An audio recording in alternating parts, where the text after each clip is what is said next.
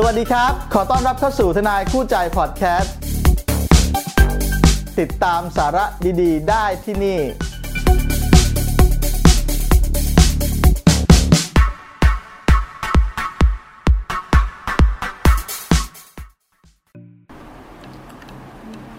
ไปจดทะเบียนหย่ากันหลอกๆเพื่อหวังโกงเจ้าหนี้ผลทางกฎหมาย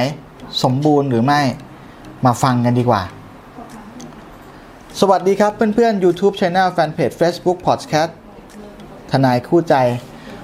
มีคำถามหนึ่งที่ทางบ้านถามเข้ามาเขาสงสัยผัวเมียสงสัยทนายคู่ใจก็สงสัยว่ากรณีแบบนี้มันจะมีผลยังไงบ้าง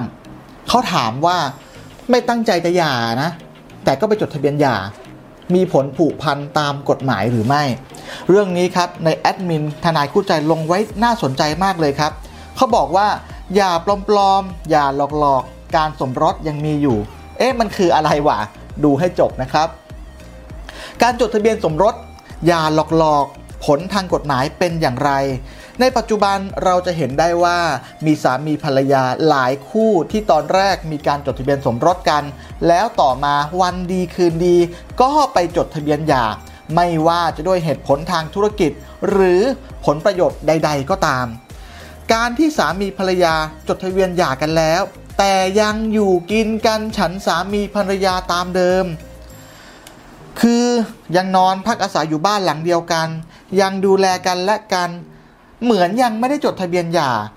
เช่นเมื่ออีกฝ่ายมีอาการบาดเจ็บป่วยก็ไปดูแลรักษา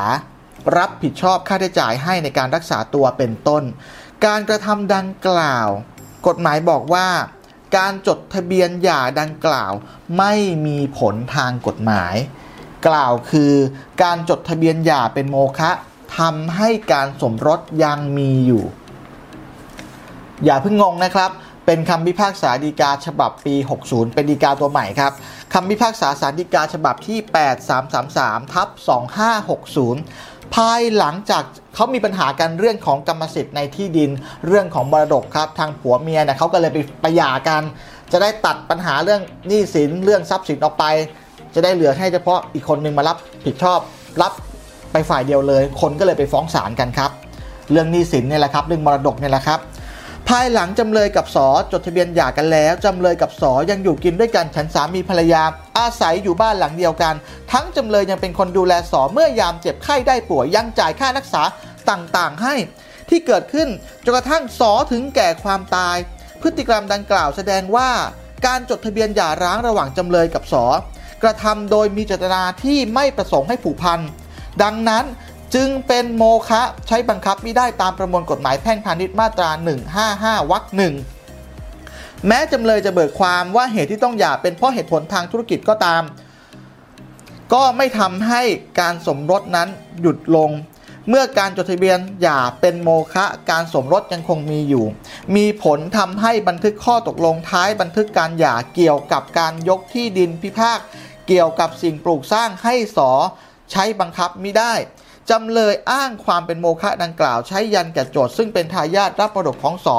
ที่ต้องรับไปทั้งสิทธิและความรับผิดชอบต่างๆได้นี่แหละครับตอนแรกเนี่ยไปจดทะเบียนหย่ากันด้วยเหตุผลทางธุรกิจต่อมาต้องการจะหลบเลี่ยงการฟ้องร้องเอาทรัพย์สินกัน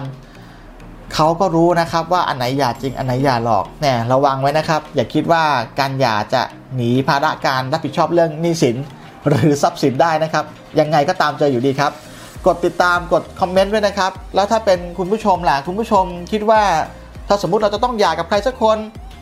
เราจะหย่าแบบหลอกๆหรือเราจะหย่าแบบจริงๆคอมเมนต์มาให้ดูหน่อยครับอยากรู้จริงๆ